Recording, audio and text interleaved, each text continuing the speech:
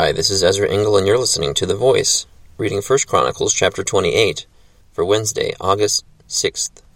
David summoned all the officials of Israel to assemble at Jerusalem, the officers over the tribes, the commanders of the divisions in the service of the king, the commanders of thousands and commanders of hundreds, and the officials in charge of all the property and livestock belonging to the king and his sons, together with the palace officials, the mighty men, and all the brave warriors.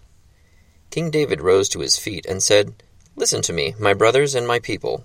I had it in my heart to build a house as a place of rest for the ark of the covenant of the Lord, for the footstool of our God, and I made plans to build it.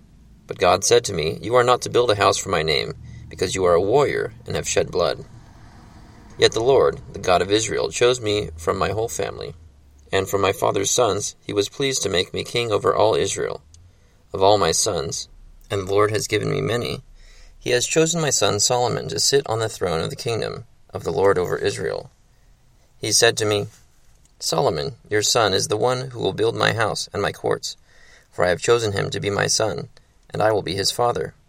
I will establish his kingdom forever if he is unswerving in carrying out my commands and laws, as is being done at this time. So now I charge you in the sight of all Israel, and in the assembly of the Lord, and in the hearing of our God, be careful to follow all the commands of the Lord your God, that you may possess this good land, and pass it on as an inheritance to your descendants forever. And you, my son Solomon, acknowledge the God of your father, and serve him with wholehearted devotion, and with a willing mind. For the Lord searches every heart, and understands every motive behind the thoughts. If you seek him, he will be found by you, but if you forsake him, he will reject you forever. Consider now, for the Lord has chosen you to build a temple as a sanctuary. Be strong and do the work." Then David gave his son Solomon the plans for the portico of the temple, its buildings, its storerooms, its upper parts, its inner rooms, and the place of atonement. He gave him the plans of all that the Spirit had put in his mind for the courts of the temple of the Lord, and all the surrounding rooms, for the treasuries of the temple of God, and for the treasuries for the dedicated things. He gave him instructions for the divisions of the priests and Levites, and for all the work of serving in the temple of the Lord, as well as for all the articles to be used in its service. He designated the weight of gold for all the gold articles to be used in various kinds of service, and the weight of silver for all the silver articles to be used in various kinds of service. The weight of gold for the gold lampstands and their lamps, with the weight for each lampstand and its lamps, and the weight of silver for each silver lampstand and its lamps, according to the use of each lampstand.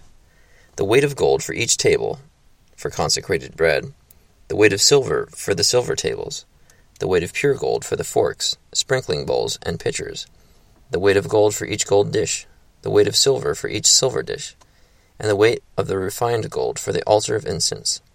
He also gave him the plan for the chariot, that is, the cherubim of gold that spread their wings and shelter the ark of the covenant of the Lord.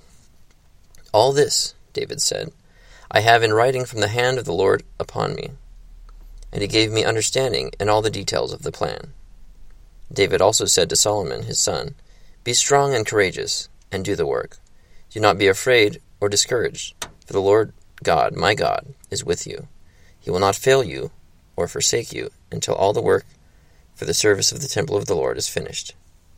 The divisions of the priests and Levites are ready for all the work of the temple of God, and every willing man skilled in any craft will help you in all the work.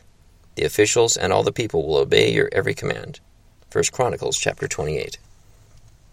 So David knows that he is not the one to build the temple for God, but that Solomon will be.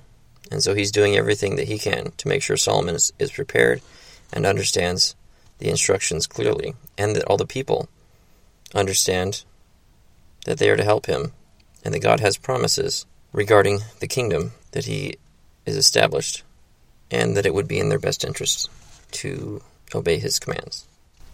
Thank you for listening to The Voice.